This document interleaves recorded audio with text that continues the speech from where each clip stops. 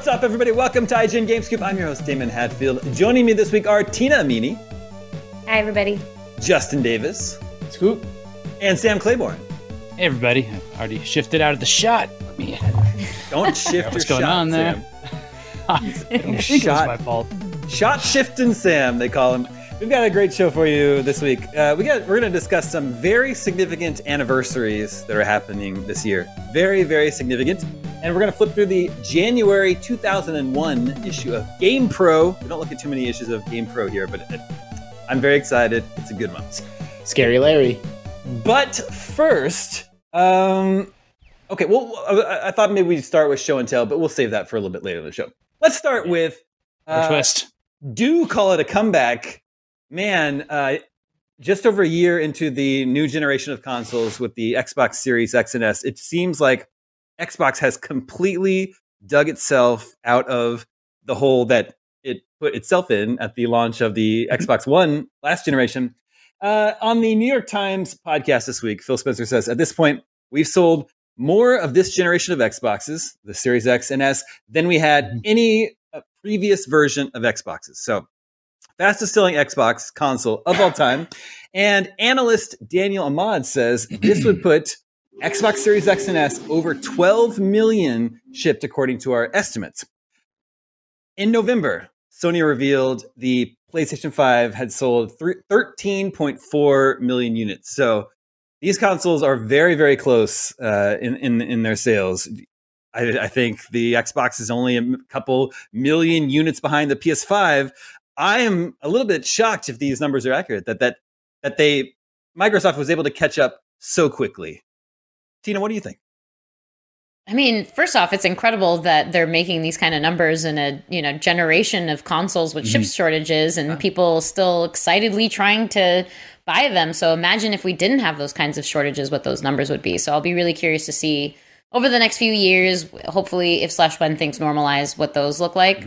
But yeah, I mean, on the topic of them versus PlayStation numbers, yeah, like PlayStation has been king. Like we've seen it in our audience time and time again. Like preferences always seem to head in that direction. I personally started off like very into Xbox games and like the original and 360 generation, just because that's where my friends were playing. And then PS4 generation, I jumped over like a lot of people did because that's where my friends were playing. And there was that like slight graphical edge that it had over the Xbox One. And so people just like went in droves. And it's kind of incredible how this like small detail can impact a lot. Obviously, exclusives is part of that conversation too. So I think now what's happening for Xbox is like Game Pass is increasingly, like we talk about it all the time on this show and all of our other shows and on the site.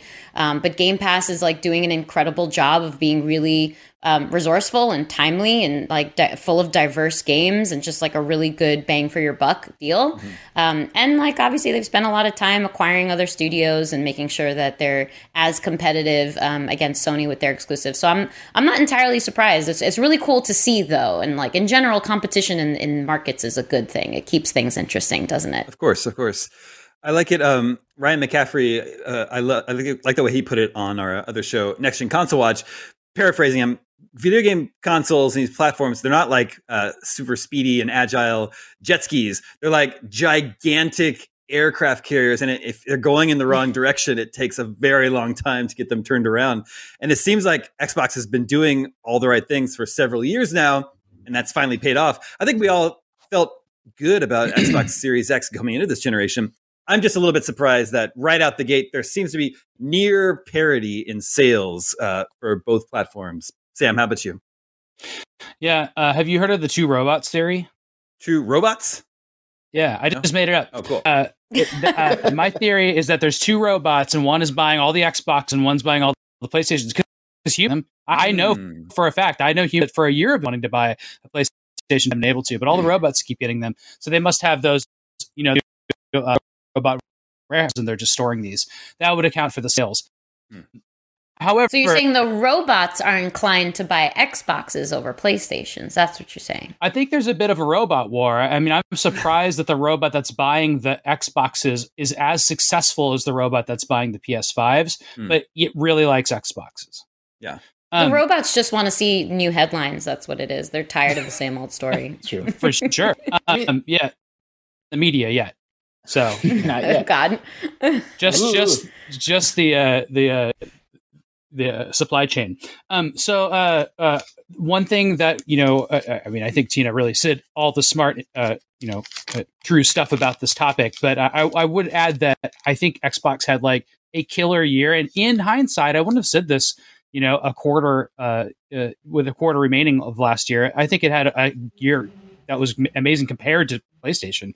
Like, I know PlayStation had cool games last year. It had Returnal, it had Ratchet and Clank, but man, it did not have the 9s and 10s that rounded out the year that Xbox did. And when you sell a bunch of systems and games, you happen to do it in, November and December often.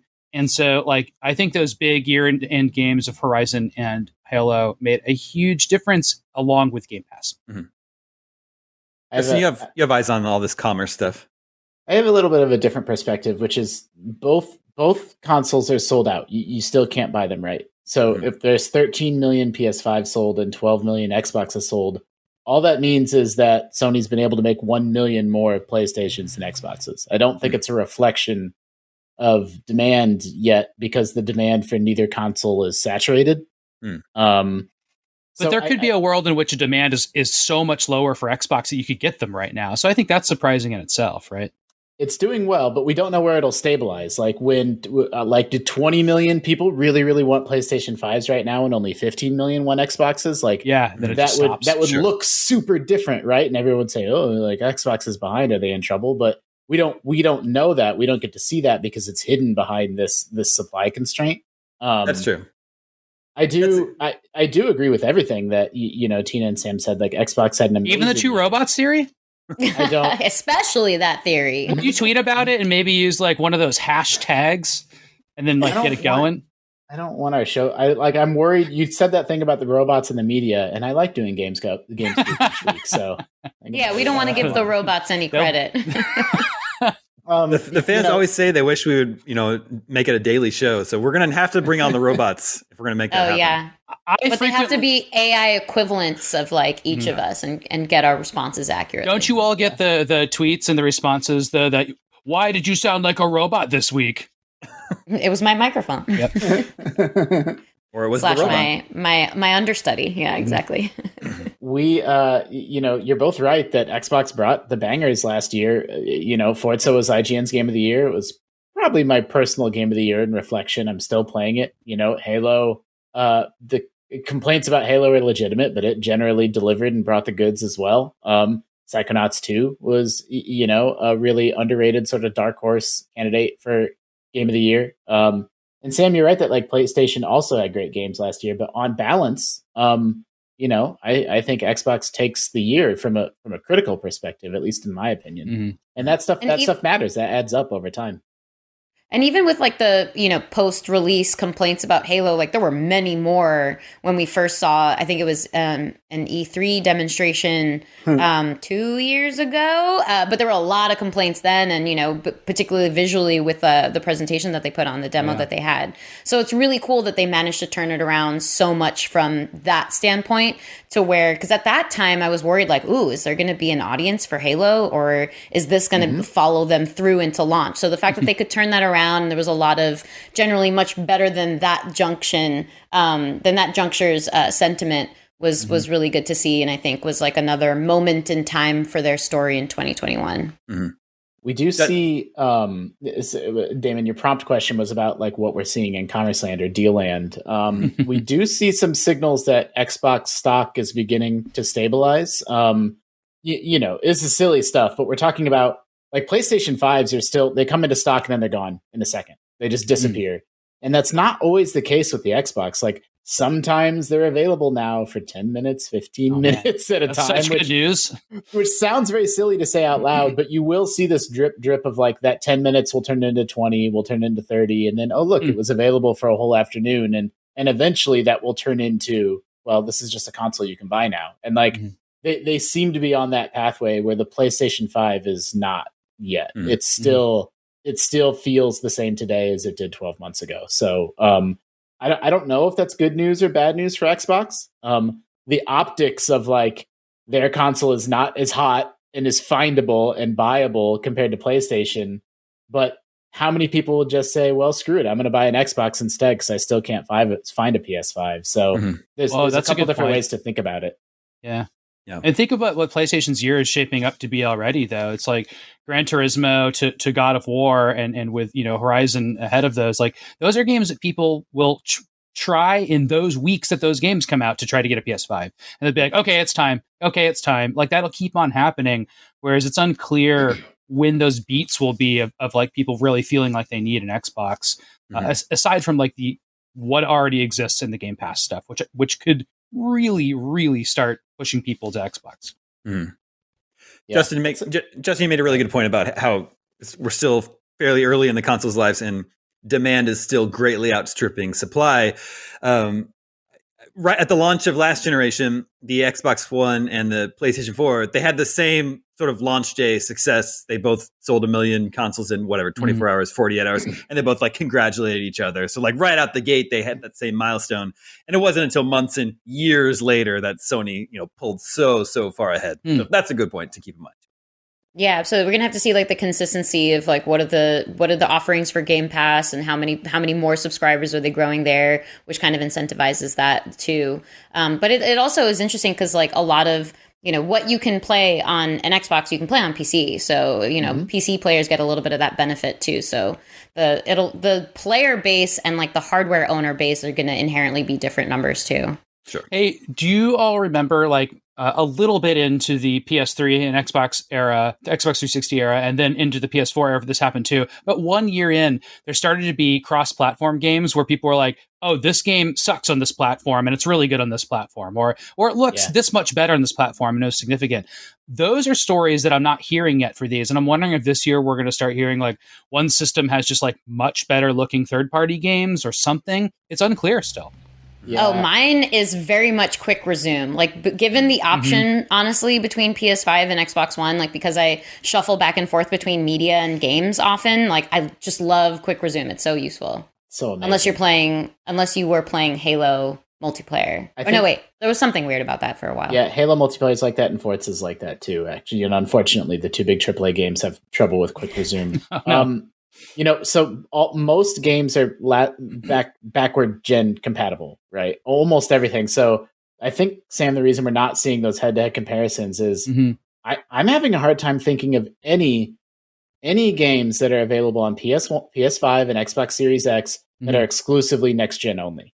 The next-gen exclusive games are also exclusive to one console, at least the ones I can think of. Yeah. So they're held back. Like the PS5 and Xbox Series X can easily body any game that's multi-platform because it's also available for last-gen consoles. So we haven't had a chance to like really put them head-to-head in like, some third-party Ubisoft or EA game. Like Oblivion was only on 360 and PS3, and so people were like, by the time it came out for PS3, people were like, ugh, like this isn't working as well. Yeah, even though these next-gen consoles are both very popular, there's just barely any next-gen only software for them, and that's not going to change any time in the near future because Sony announced this week that they're going to continue manufacturing the PlayStation 4 throughout the end of 2022, and so that's why Horizon Forbidden West and God of War Ragnarok and Gran Turismo 7, they're all cross-generation games. There's not anything coming soon that's exclusively next-gen only. We were going to get Stalker 2 in April, but now that was delayed to December, all the way to the end of the year. So actually, I think the next one with a date is Forspoken on PS5. It's also coming to PC. That one's in May. Redfall is supposed to be in the summer, but doesn't have a date. And then there's Starfield in November. Wow. And that's kind of like it for exclusively, next-gen only games. That's the third holiday season for these consoles this coming November. Wow. Which isn't necessarily, a bad thing. That's the way we've talked about this before. That's the way cell phones work, It's just different than the way video game consoles have traditionally worked. I like the tradition of at the end of a console cycle, there's like weird versions of the hardware. Like even the Wii got that little red Wii. There's like, sometimes I see like a PlayStation 3 in the office. I'm like, whoa, that's just like a tiny PlayStation 3. What is that? And I forget that, they did like a mini, and like and then the PlayStation 1 actually had a really tiny one by the end. This little light colored one. Yeah. So maybe PlayStation 4 like will go out with a bang with like some cool, like sleek little, PS Pro that's like really tiny. That'd be awesome. Yeah, I think I'm preferring my Xbox Series X so far. So please don't come at me with any like fanboy talk. I do think that console is still probably behind. I mean, it's behind in the sense that it's literally behind. It sold a few less consoles, but it's more. The PS5 is more expensive on the secondary market. Costs about $630 to buy a PS5. It costs about $580 to buy an Xbox Series X. Oh boy. And I think the general consensus is that the Xbox had the stronger year, but the PS5 is still in higher demand, right? So, Sam, like you're right that like how high is PS5 demand going to spike when God of War and all these games come available, right? Like PS5 is sort of it's generated this incredible sort of distortion field of hype without God of War and without Uncharted, and without any of its big heavy hitters. That's a good point too. And don't forget their rumored Game Pass competitor, just supposed to be revealed this spring. If they could get that right, if they got that right, man. Ooh, I know that's exciting. And so I think like Xbox had to like execute perfectly on its vision, just to kind of pull like up to almost even, basically. Yeah, exactly. But kudos to them for even managing to pull that off.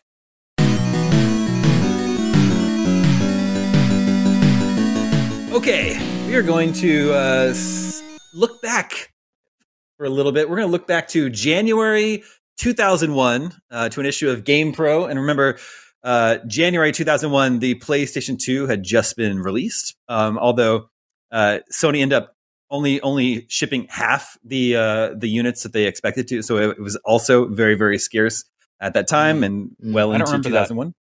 And then I think they had promised 1 million, but they only ended up shipping 500,000 units at launch. And then the Xbox and GameCube were not out yet. So I'm going to pull that up right here. Red, I will share my screen again. Okay, so that's because at the end of 2001 those came out, because I always know those are the 2001 systems. Okay. Yeah. And can everyone see the January 2001 issue of GamePro with Half-Life on the cover? I see it. Yes. Half-Life coming to PS2 and Dreamcast. It was a couple years old on PC at that point. So we begin with an ad for the PlayStation 2 game Fantavision that I don't really get. The Fantavision launch title, a fireworks puzzle game. But I don't really get if there's like kind of an old-timey scene in front of a house. People look like maybe they're dressed in the 50s or 60s. It says Tuesday, 5:15, package being delivered. And so a woman's getting a package on her front porch. And then in the yard, the man is setting off gigantic fireworks. But I don't get, what does that mean? Package being delivered. Is he launching the package? What is that the delivery man? Who's that other man? I don't know. I think he's the one delivering that package. Yeah, it's like the mailman's delivering the package, and then the husband is setting off fireworks in the lawn. I think that's the. But I don't get the joke or the. Is it like the launch date? Is it one of those kind of jokes? Oh, like package delivered is like. And they're launching a firework. I don't know. I'm making this up. Tuesday, 5:15, package being delivered, and then the husband is launching fireworks. I don't get it. I don't know. Maybe is that like rocketry stuff? Like deliver the package? I've never heard of this game either. It's a fireworks game. I'll play a fireworks game. That sounds fun. Yeah, I love PS2 launch game. Yeah, this was the only thing you had to play on your PS2 for like a year. Wow. Isn't it, Justin? I actually haven't played it, but isn't it kind of like Ever Extend Extra Extreme, where you have to sort of chain the explosions of fireworks together?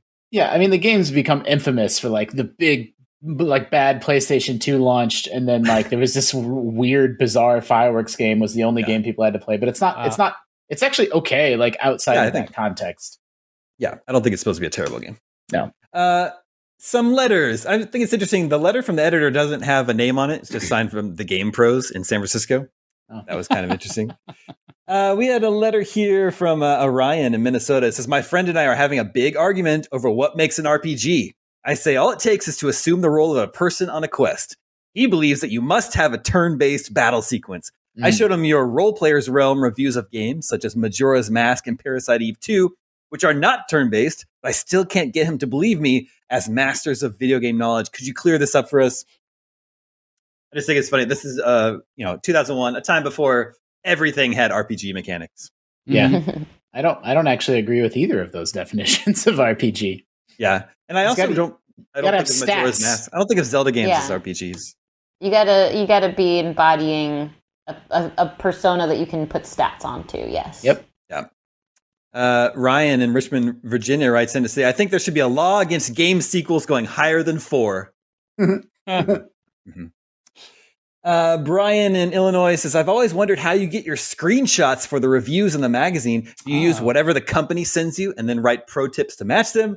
GamePro says, nope, all pro review screenshots are lovingly handcrafted by trained GamePro professionals. You know those cool high-res S video cables you can buy for your game console? We plug one of those into a high-quality video capture card in a Macintosh G3, record a movie of the needed gameplay, then pull just the right frame to illustrate the pro tip. Of course, that's only half the procedure. Getting those screens to look so good on the printed page is an entirely different matter and a secret. So by 2001, they weren't taking Polaroids off the screen anymore. Wow. No. But it's interesting for screenshots, they're recording video and then doing screen grabs of that. And then likely doing color changes on their end for the magazine. Yeah, exactly. Which sometimes, like, I remember that color changing in the magazine made the game look a lot better than the game looked at when you got it. It was like this really nice looking contrasty image, and you're like, this game looks really muddy when you're playing it. Which is interesting because these days, now that things are captured differently, like people are very particular about like use our screenshot in this format. So if we were to print it on a magazine and fudge all the colors, they might be upset about that kind of thing. Oh yeah, it's true. Different times. Mm-hmm. They have a photo from the PlayStation 2 launch at the Metreon in San Francisco. Wow, I didn't realize the Metreon was even around in 2001. R.I.P. Yeah. I mean, like the height of like the .com boom. Okay, in the news, they have news about Oddworld, the Oddworld series shifting from Sony to Microsoft and being an Xbox exclusive, which I think is interesting because the Xbox wasn't even out yet at this time. Yeah. And then in the news bits, this is good. Paul Anderson, director of the first Mortal Kombat flick, has agreed to write and direct Resident Evil based on Capcom's popular game franchise. Pretty good. We're going to make 11 more of those movies. Yeah, just so many more. And anyway. The city of Indianapolis was ordered to hold off on enforcing an ordinance that prohibits children under 18 from playing violent or sexually explicit coin-operated video games without parental consent. Coin-op. How would they have enforced that? How would they even? Totally. It says there's so many weird things about that. I know. Under the law, coin-ops featuring graphic violence or sexual content would have to be clearly labeled and at least 10 feet from other games. Whoa. Cool. Space them out. So I guess I'm trying to think of what era that was. That would have been in the big Buck Hunter era, which has some blood splatter and stuff like that.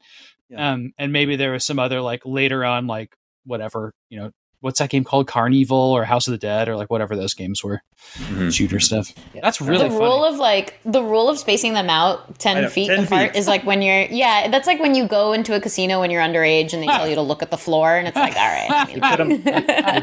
It's like they're in the back room.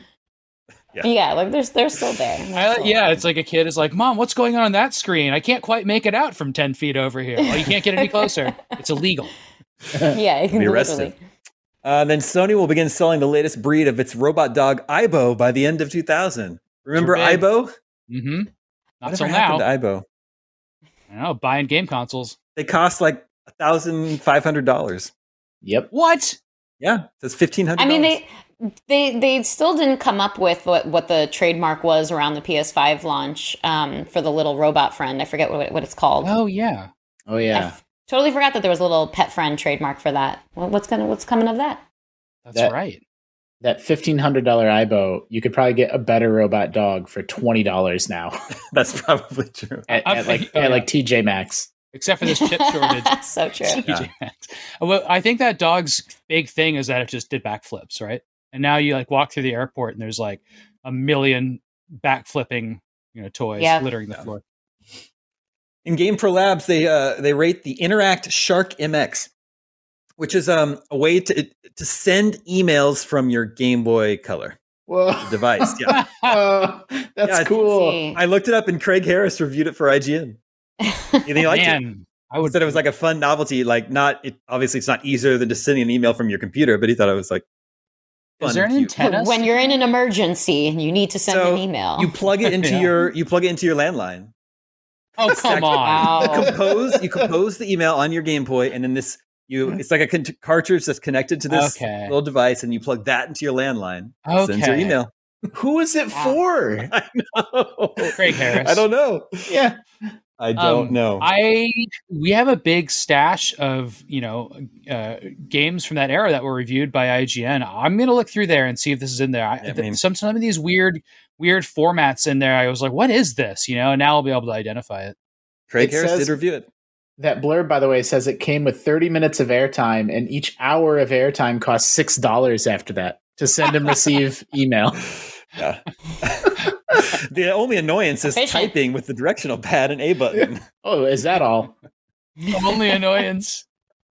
That's good. So the best-selling video game titles from September, remember this is the January issue, so not super useful, but they were Madden and then NFL 2K, Tony Hawk's Pro Skater 2, Pro Skater 1, Gran Turismo 2, Mario Tennis, Spider-Man, and this is crazy, the Jam Pack Summer 2K demo disc.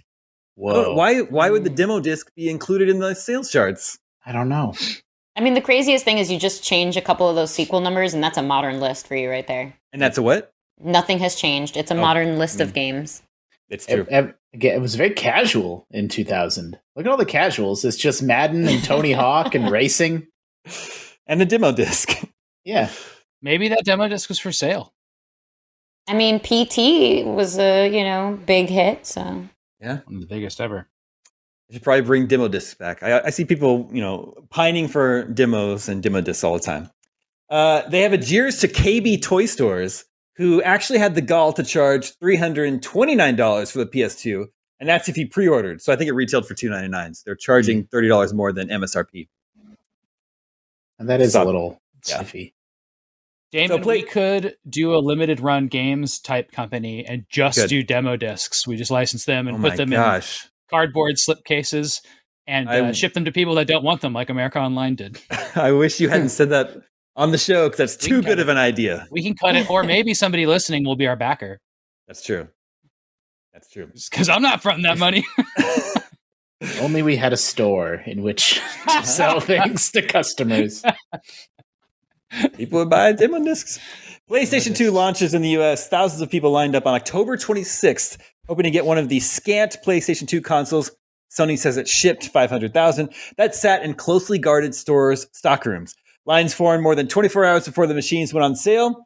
Paul Crivola, the first person at Sony's PlayStation store at the Metron in San Francisco, showed up a full 28 hours early. Most retail outlets maintained relatively orderly lines of patient fans, but with most stores getting only about 20 consoles, not all fans went home happy the first day. Sony has said it will ship 100,000 units each week until the end of the year, with another 1.7 million consoles expected on store shelves by March. Good to know we haven't corrected that problem. So here's one of those just classic late 90s, early 2000 ads, and it's for a Polaroid camera, the Polaroid iZone, that I guess was, it was like a low-cost entry-level camera, probably for kids and teenagers, and a big feature is that you could upload your cameras to your computer, or upload your photos to your computer. I hate this. And it's a picture, it's I don't know how to describe it for our listeners. It looks like a kid is eating a professor, but really it's just two different photos. It's pretty good. Come join us on youtube.com/IGN Games and check this episode out. Oh my gosh, we have a good cameo going on here. Did you see the form factor and design of that camera was like, that looked futuristic and cool at one point, which I think is the funniest thing ever. It's just crazy looking.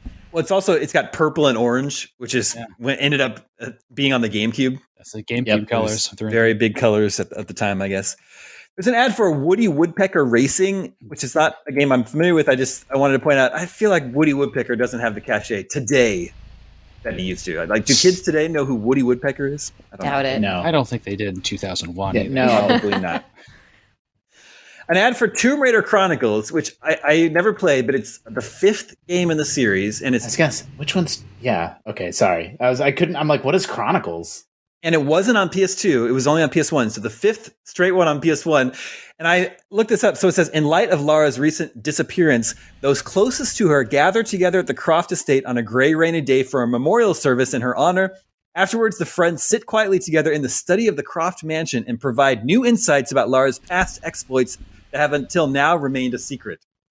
So the whole plot of the game is like a frame story of like flashbacks. Yeah. So like, I think in the previous one, you were supposed to think she might have died. So now the conceit here is her friends gather to tell stories about Lara Croft's glory days, and the levels are all flashbacks. I wonder if all the levels are like cut content from previous Tomb Raider games. Maybe. I just thought that was best of. Good. It's just levels from the previous games. Maybe. Pretty good. They have a whole preview for Half-Life coming to PlayStation 2, and they wrote 12 CDs for the price of one. Whoa, that just gave me nostalgia for something I didn't remember. CDHQ. The Dixie Chicks. Yeah, you got the Dixie Chicks, Santana, who else? Oh yeah, the Bloodhound Gang, Savage Garden, Third Eye Blind. I just want to point out that this is post Napster, so nobody was doing this. I don't know. 12 CDs for the price of one, Sam. The soundtracks to Bring It On and Nutty Professor 2. The clumps. And I just thought it was interesting. They wrote a whole separate preview for the Dreamcast version of Half-Life. Oh, that is weird. 2 separate previews. So they've got the 2000 GamePro Editor's Choice Awards, and I guess I wasn't reading GamePro, certainly not this time. Every editor had like a code name or something. Mm-hmm. Yeah. So you've got a lot of Virtua Tennis in here. Four-Eyed Dragon. Everyone lists their top 10 games and then their biggest disappointment or something like that, biggest surprise. So Four-Eyed Dragon picked Virtua Tennis. Dan Electro picked Tony Hawk 2. And the best emerging trend was console games with level editors. It's into it. Let's see. Major Mike picked Vagrant Story on PlayStation. Game that should have never happened but did anyway was Resident Evil Survivor. I would really like to go into what an incredible disappointment this game was, but unfortunately, we don't run profanity in the magazine. Ooh. Mm-hmm. No. Dr. Zombie's Game of the Year was Madden. Some of these are just, I don't know. His biggest disappointment was Sony shipping only 500,000 PlayStation 2s in time for the launch date. Sony's only been playing this for over 3 years now. How could this happen? I can kind of vibe with this. Oh, no, you go. Well, I was going to say they should have called this at Magazine Sports Pro because all these people play our sports games. It's true. Yeah. Vicious Sid picks Tony Hawk 2. Air Hendricks picked Virtua Tennis. Miss Spell picked Diablo 2. And her silliest game was Samba de Amigo. Silly game. It's a great game. Lamb Chop picked Diablo 2 as well. I always, I read EGM growing up, and I couldn't get down with like the ridiculousness of GamePro. But like, and now in hindsight, I can kind of respect the wholesomeness that this mag has going on. Yeah, EGM was always trying to be like edgy, and there's none of that in here. I think I would have gotten along with Brother Buzz. His game of the year was Perfect Dark.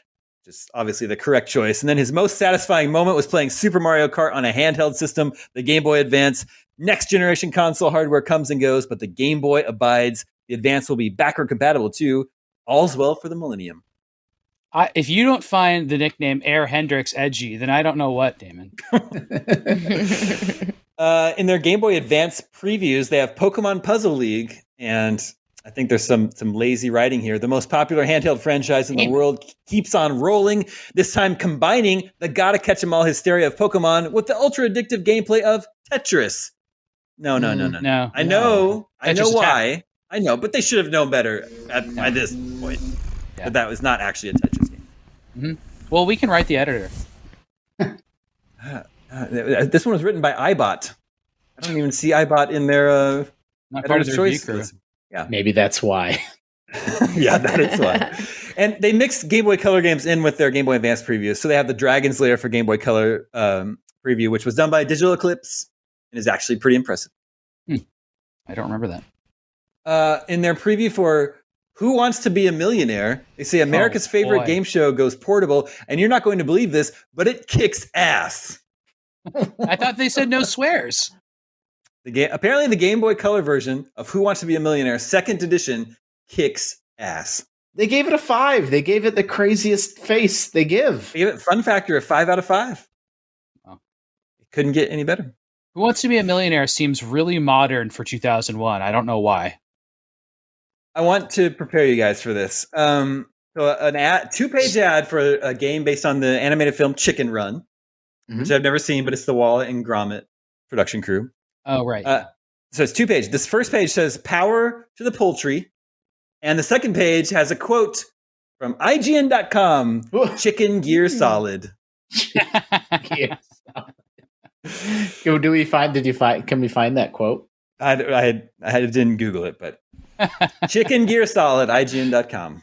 So it look at the logo too. It's like a total like knockoff of Metal Gear. Is that Metal Gear? I see that as more of like a Super Nintendo. It's maybe like Mission Impossible or something like that. Yeah, I think it's supposed to be like Metal Gear. We also that's why we have that quote. Yeah. By the way, maybe you wrote it. Dan Stapleton would never approve this quote usage today because the IGN review says almost Chicken Gear Solid, but not quite. Yeah. Good catch. He definitely wouldn't approve that quote. Nice. I guarantee you, back in 2001, IGN wasn't approving these quotes. No. Yeah, it was David Smith reviewed the game. Okay. Before my time. Yeah. A preview for Evil Dead: Hail to the King. I just want to point out over a year ago, another Evil Dead game was revealed, and it's still not out yet. And then at the bottom of this page is an ad for, I guess, a game called Sheep. Not something I'm familiar with, but it's just 4 badly rendered CGI sheep, and it says, "Oh my God, they killed Lenny." Obviously, a South Park joke, but it says nothing else. Yeah. So, out of context today, I just have to guess that this is some game named Sheep. There's no screenshot of it. I have no idea what the deal is. But I guess at the time, all you had to do was make a South Park reference, and that would get people interested. You get them to your website, empire-us.com. Yeah. Okay. Big 3-page spread ad. 2 words. Shenmue. You should have let us guess whose eye that was. It would have been like our old game. What was that game called? Scope. Game Scope. Yeah. And here's the 2001 PlayStation 2 calendar, sponsored by Eidos. So you've got Time Splitters in there. You've got Soul Reaver 2. Wait a second. I know. So it's just this is what we call sponsored content, ladies and gentlemen. And then there's just a full page image that just says Tomb Raider Next Generation PlayStation 2. So I guess just a tease for a PlayStation 2 version of Tomb Raider. But it's weird. It's just a big red page, a big image of Lara Croft, Tomb Raider Next Generation. But wait a second. I thought Lara was dead. Exactly.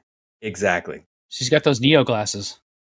They reviewed Shenmue. They liked it a lot. Gave it a 5 for graphics and a 4 for fun factor. In Fun Factor, they said Shenmue is a challenging detective adventure that's about discovery through conversation. The mystery is compelling, even though the action is mild. Once you start, you can't stop playing.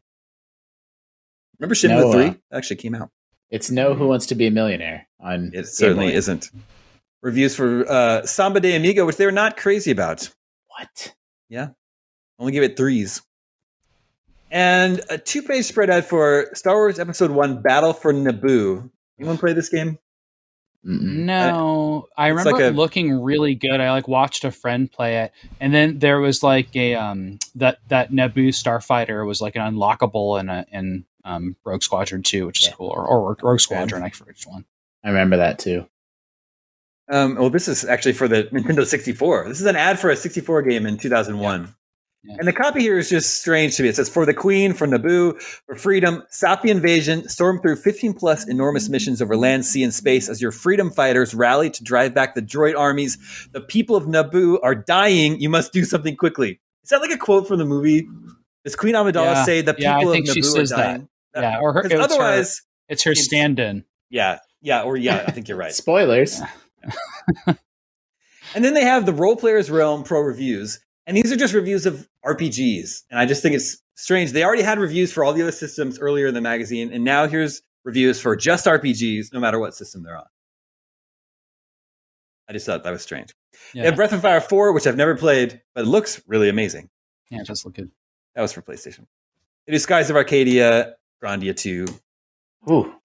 And then they have a whole letter from the editor-in-chief, who's named here, Wes Nihei, and it's all about the ESRB and how they take it seriously and how they list every game that's in the issue and what its ESRB rating is. And are they like on the hook? That's kind of what you're talking about, Justin. It does make it seem a lot more wholesome, because I don't think the readers would actually care about this too much. Why is Wes's letter all the way back here? Yeah, exactly. Why is it back here? Yeah, it's like your mom slipping through the magazine that she found in your room, and she's like, "Wow, yeah, right. What is There's this? Some what is violent this trash? images here? What are these fireworks? Yeah. What is this person eating? Yeah. Oh, but at least they have the ratings. Now only look at the T pages. Yeah, exactly. You're not allowed to look at these M pages. There you go. Yeah. And then they close out with the hot rentals from Blockbuster in January. PlayStation 2, it was Madden, NFL, Tekken Tag Tournament, SXX. This is just the launch games, so there are only like 10 games available anyway. But on PlayStation, it was Driver 2, SmackDown 2, Know Your Role, The World Is Not Enough, Tony Hawk 2, 007 Racing. The top Nintendo 64 rental was Indiana Jones and the Infernal Machine. Oh, yeah. And then over on Dreamcast, it's NBA, Tony Hawk 2, and Shenmue. And that's it. That's the issue. Coming next issue, they had Mega Man X5, Banjo-Tooie, Persona 2. And that is the January 2001 issue of GamePro. That's a good one. I mentioned at the top of the show, we have some very significant anniversaries to cover. The year is 2022 now. That's correct, right? That checks out? Mm-hmm. Checks out. So, Sam, in particular, you know what this means? Some of the greatest arcade games ever made are turning 40 this year. Let's see. Miss Pac-Man. So, this is just a truncated list. This is not even everything. Yeah. But Hubert. In 1982, we got Burger Time, Dig Dug, Donkey Kong Jr., Joust, Jungle Hunt, Kangaroo, Moon Patrol, Miss Pac-Man, Pole Position, Popeye, Hubert, Robotron, Time Pilot, Tron, Xevious, Zaxxon, and Anteater. Yeah. It was 82 like the best year ever for arcades? Yeah, it was. And that's why the crash was so significant the next year, right? There's still good arcade games. The crash was more also. the crash was for the home console market. Yeah, but the arcades they went away till Street Fighter at one point. Look how fast Red was with that Burger Time B-roll. Yeah, that's NES Burger Time. Look at those hot dogs. Look at him go. There's Peter Pepper. Can't believe doing the best he can to make his burgers. People talk about 2007 and 2011 and 2018 was great years for games, but don't sleep on 1982. His name is Peter Pepper, and his hat says H on it. I have hats that say H on too. Yeah. And then there's one game that's turning 50 this year. Oh, my favorite game ever, Pong. Pong was out in 1972. Wow, the original. I have the 1972 Pong by Syzygy Electronics and Atari upstairs. Yeah. A really nice Pong machine, and I love that game to death. And I also have a Pong clone at the office that we've all played. Yeah, I just saw it. There's the electromechanical Pong. Yeah, we got that electromechanical Pong. Well, okay. Red had Pong B-roll as well. 50th anniversary is pretty cool for any video game, though. I mean, it's amazing.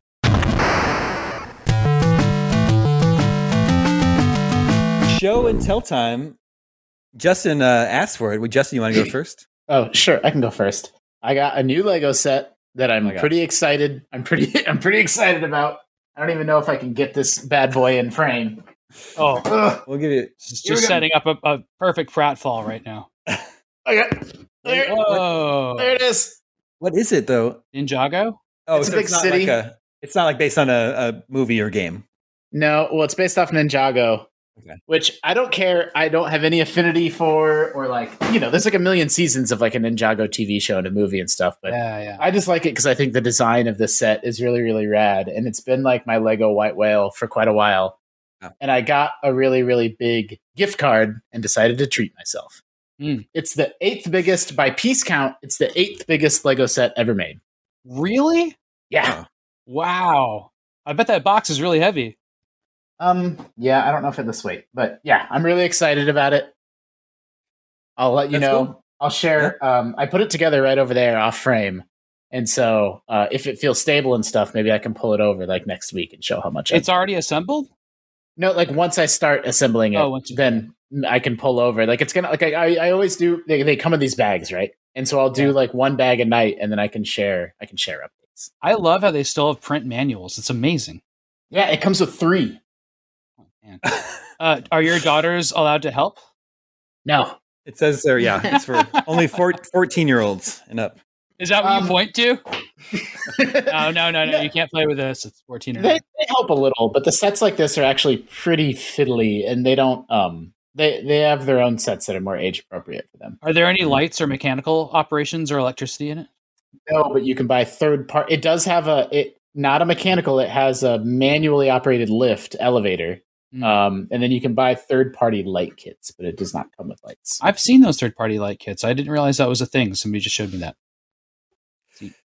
I was never into Legos growing up. Just never got into it. But my 2-year-old son got some Mega Bloks for Christmas, and so we busted them out. And on the packaging, there's like they show things you could build, and there was a camel. And I was just looking at the picture, like figured out how to make the camel. And when I was all done, I was like, well, that was pretty fun. I had fun building this camel. Maybe we'll look into some Legos sometime in the future. You should start with the Lego bonsai tree. Oh, wow. Kids love bonsai. No, for Damon, adults love bonsai. That's true. Justin, after you build them, do you leave them up?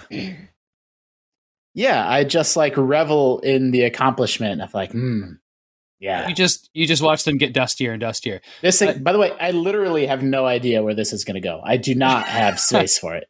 Like the other one, I have like strategically, I'm like, okay, the pirate ship can go there and the building can go there, but this one's so big that I don't have any plan. It was I was driven by pure animal instinct and impulse.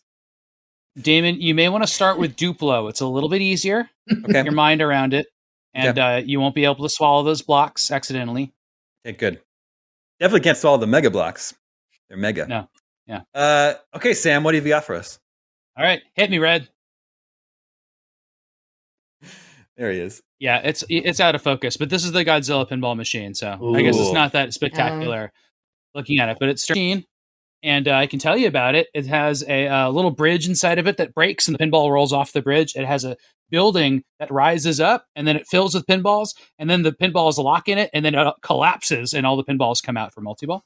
That's and awesome. It's got a Mecha Godzilla who you launch a ball up in the air, and it sticks on his chest. And then his power shield comes up around him, and then you hit that a bunch of cool shit.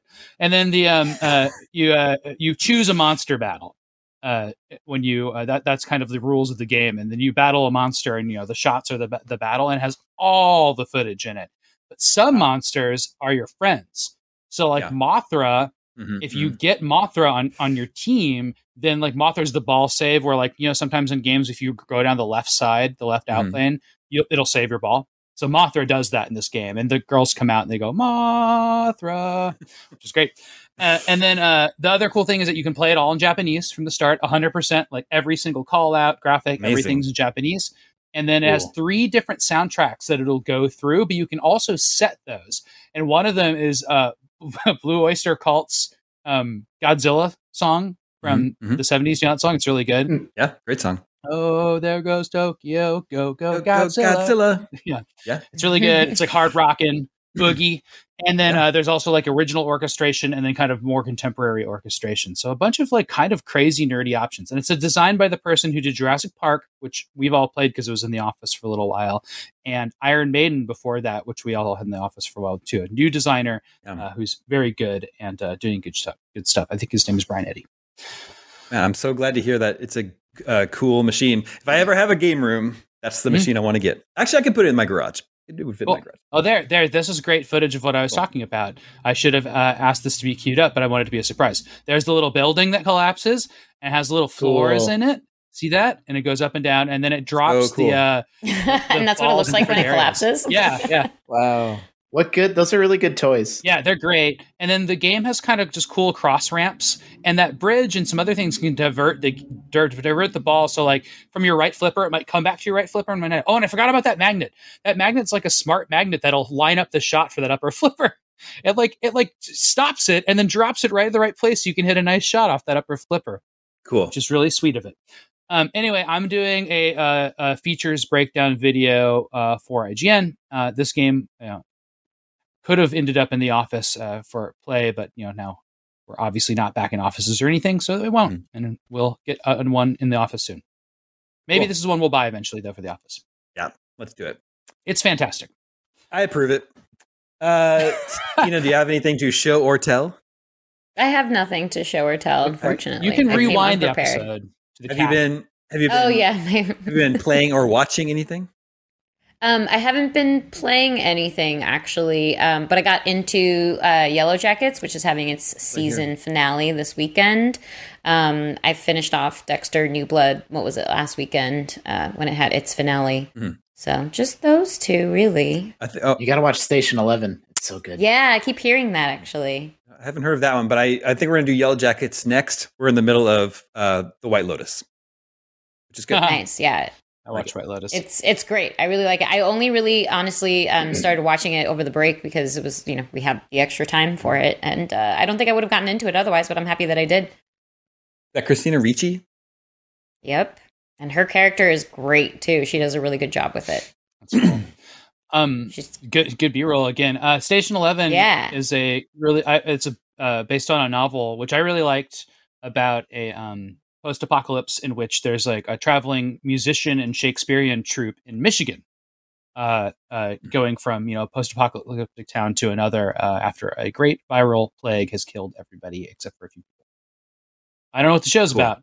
That's what the book is about. It's a good premise. Is that the show, Justin? Yeah, they changed some stuff around, but that's the basic. They really play up the flu pandemic aspect in the show, and I'm like, I don't know. Yeah, I don't know about this, but it's very compelling television. Okay, all right. There's a lot to watch. I finished Cobra Kai season 4. I liked it. A weaker season, but I still liked it a lot. Still really fun. Honestly, I'm so shocked. Like, they completely know what to do with that show and like what kind of goofs to do, and it's still working for me. 4 seasons later, I would not have called that, but look at them go. Going into it, I was like, okay, I'm probably about ready to wrap this up. But then by the final episode, I was like, okay, bring it on. Give me more. On season 5. Okay. I watched it with a friend who she called it.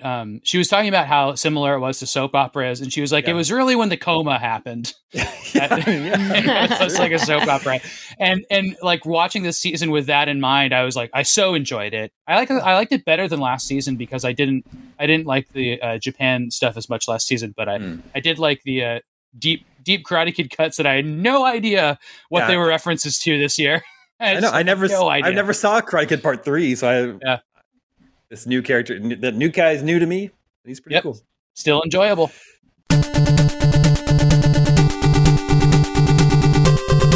And that brings us to Video Game 20 Questions. I suggested this week comes from Brad in Hagerstown, Maryland. Maybe it's Hagerstown, if I pronounced that incorrectly. Let the questioning begin.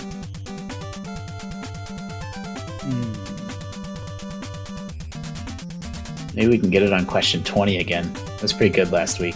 Remember, you're trying to go for fewer than 1,000 questions this year. Yeah, we're going to tally it up by the end of the year. How many fingers do you have, Damon?